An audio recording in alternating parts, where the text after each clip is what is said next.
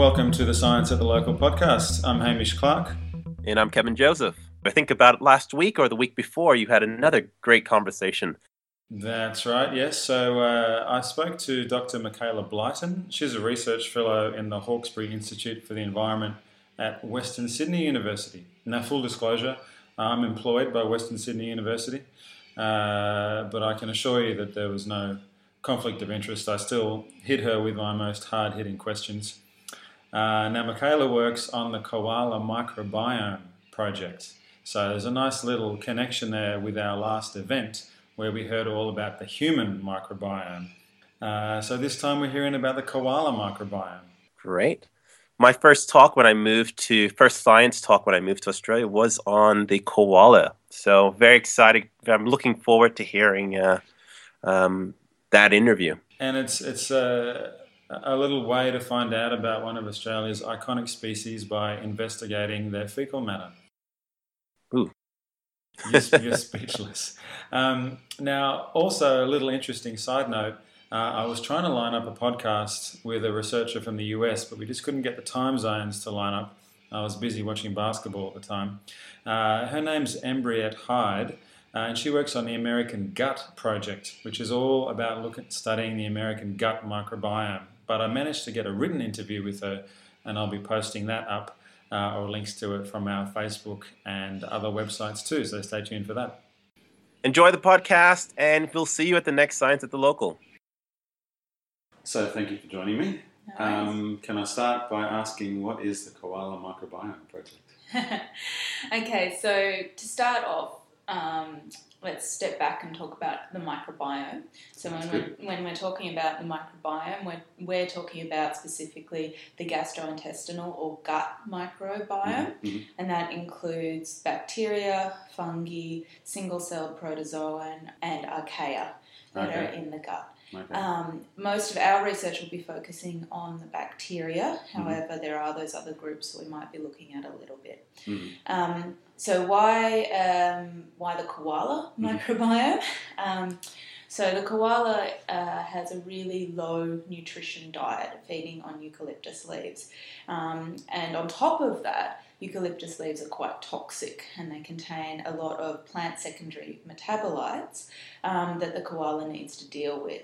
These compounds can bind on to things like carbohydrates and protein and stop the koala getting what little nutrition is in the leaves out of the leaves. They can also be toxic in their own right, make the koala feel sick, or they can be an anti-feedant, which is something like chili. It doesn't hurt you to eat it, but if you do, you don't want to have too much of it. You sort of stop eating that curry that's really, really heavy and chili. And so these compounds are in eucalyptus leaves. And the koala has a number of adaptations to deal with these toxins. One of them is that they don't do a lot. They sleep a lot, right? They sleep a lot. They also have an enlarged liver and a capacity to detoxify some of these compounds. But it's also thought that the gut bacteria, and more broadly the gut microbiome, may be assisting in their nutrition and breaking down some of these compounds for them. Koalas are hindgut fermenters, which means that the food comes into their stomach, then into their it is broken down into their small intestine, which where they absorb a lot of the nutrients. It then goes into their hindgut, where it's fermented and broken down by bacteria, and potentially they can get some extra stuff out of the food. Okay. So not every creature has a hindgut. No. Well, we all have a hindgut, but not all of us have hindgut fermentation. So something like a cow is a foregut fermenter. So the bacteria get first go on the food in a cow. So it comes into their rumen, or we think about it as the four-chambered stomach. And there's bacteria in there that ferment it straight away. And the idea is that because their food is so low in nutrients, they need the bacteria to break it down first before they can really get anything out of it. Right. And so there's those differences there between them. Humans, we have fairly limited fermentation. We do have some in the hindgut, but it's fairly limited because we have a high quality diet and we don't need that. Speak for yourself. Yeah. Okay. So it sounds like we know a bit about the koala gut and gut microbes, but obviously not enough to kind of call it quits. So how would you characterise how much work has been done and where we need to go? So we sort of have this assumption that the bacteria are doing this role because of the adaptations in the gut. We know fermentation is happening. They have a cecum, which is the special chamber that this fermentation happens in. But we know fairly little about that actual process and what microbes are involved in it, and also the subtleties of exactly what all of those microbes are doing, what those bacteria are doing. So how do you find out about what the microbes are doing? So what the first stage of our project is looking at is we want to characterise the gut microbiome over the koala's natural range. So that involves going out in the field, finding koalas throughout Queensland, South Australia, Victoria, and New South Wales, of course. And we can sample the microbiome, and we do that just from fecal pellets. Excellent. It's the most... it's non-invasive, and it gives us a good snapshot of what's going on. And then we collect, at the same time, we look at what species of eucalypt they're feeding on. We collect samples from those eucalypts, and then we can come back, and once we've analysed all of those samples, we can look at, okay, on what particular diet, what sort of microbes are you getting in the gut, and we can try and look at associations between the diet and the microbes that they have.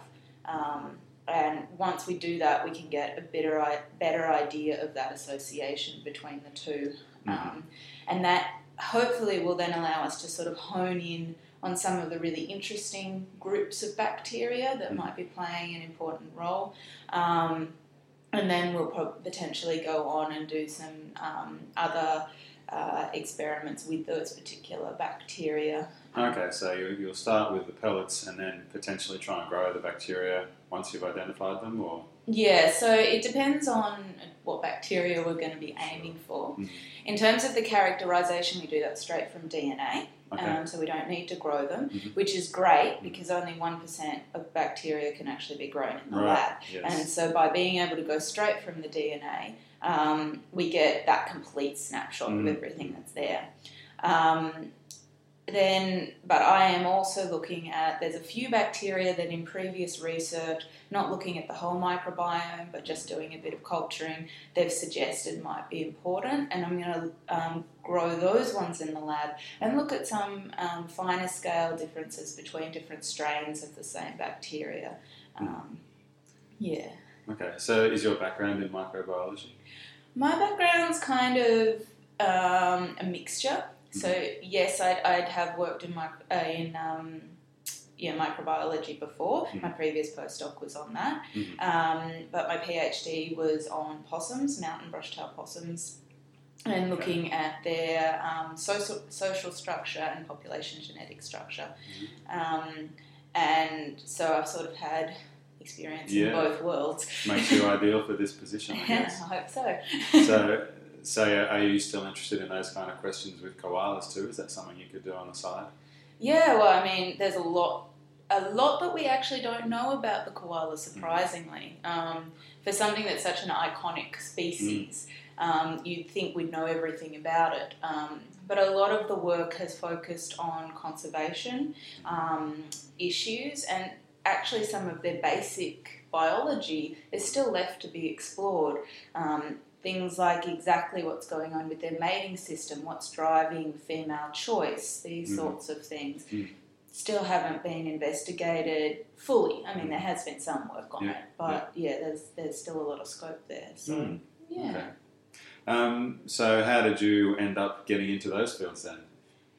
I think I always had an interest I suppose my original interest started in population genetics, and that was right back in undergraduate. I just found it absolutely amazing and fascinating that you could get a sample like a fecal sample or a little bit of skin or hair, and from that you could find out so much about an animal. You could find out about its immune system, you could find out who its parents were, you could find out generally who it was related to. You could find out it's sex, you know, and there's just all of these things that you can find out about. And then I guess I was always interested in animal behaviour. I think that's just kind of growing up with pets, and you see them doing things, and you're just like, oh, you know, what's going on in their head? And so you sort of get into that. And then the microbiology side sort of came later for me. And, you know, again, sort of studying these things and realising there's this whole other world of bacteria out there that are really important to all vertebrates, really, whether you're talking about fish or mammals or reptiles, that we have this intimate association with these life forms, and it can have important ramifications for health, nutrition, ecology, all sorts of things.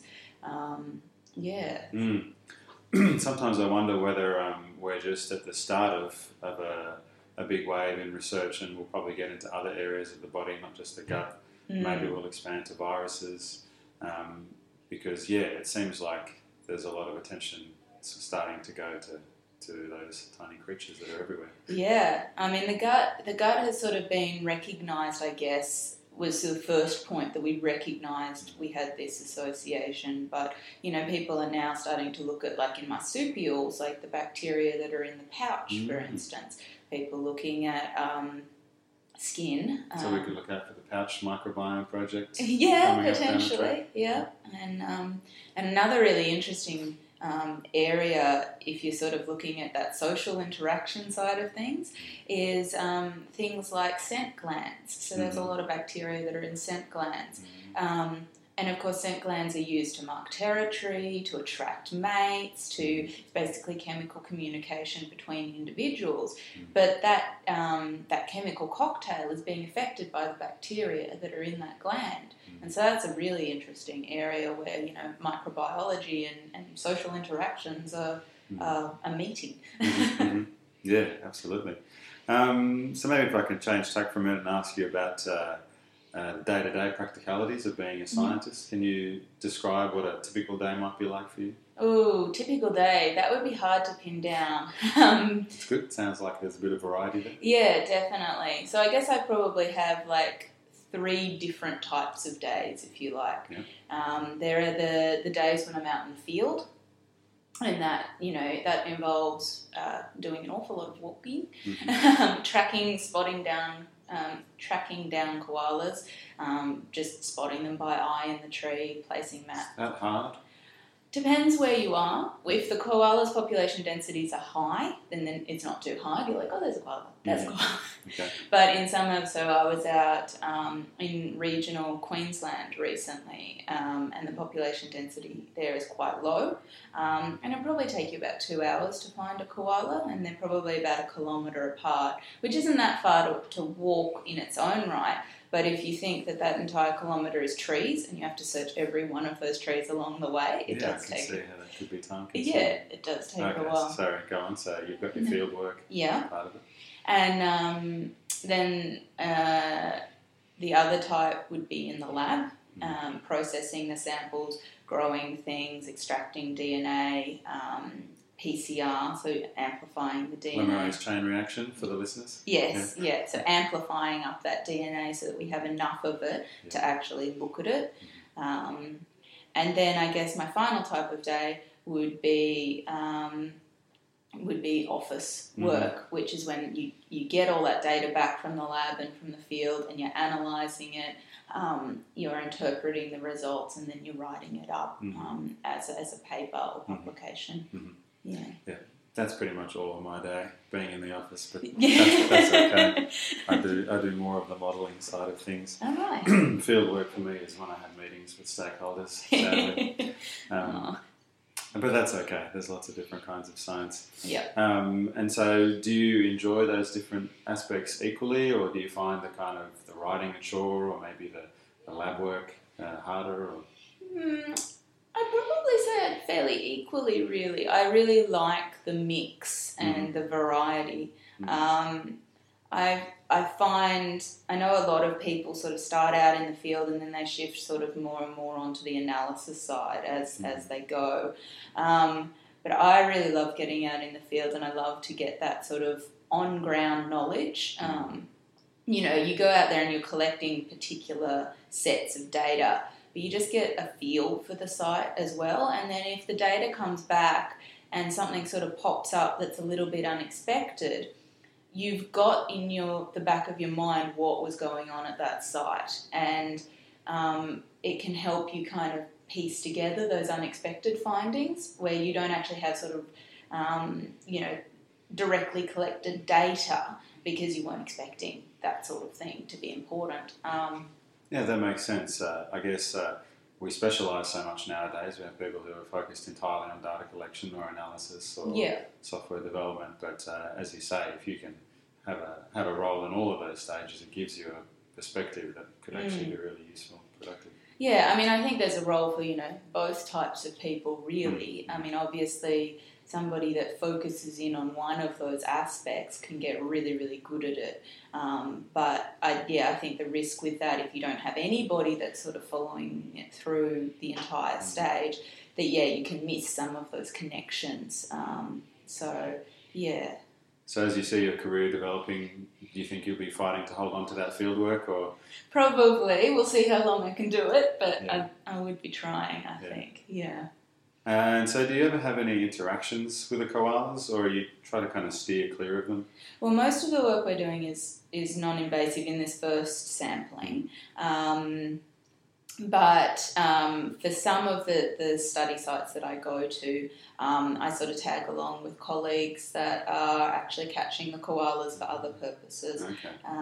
And so, in those circumstances, it's more hands-on, but that's for their purposes, not ours. And we just sort of hang around and collect poo at the same time. Hey, look, it's all part of the job. Yeah. Okay, well, I might leave it there, but thank you very much for your time, Michaela. It's been nice talking to you, and all the best with your work. Thanks.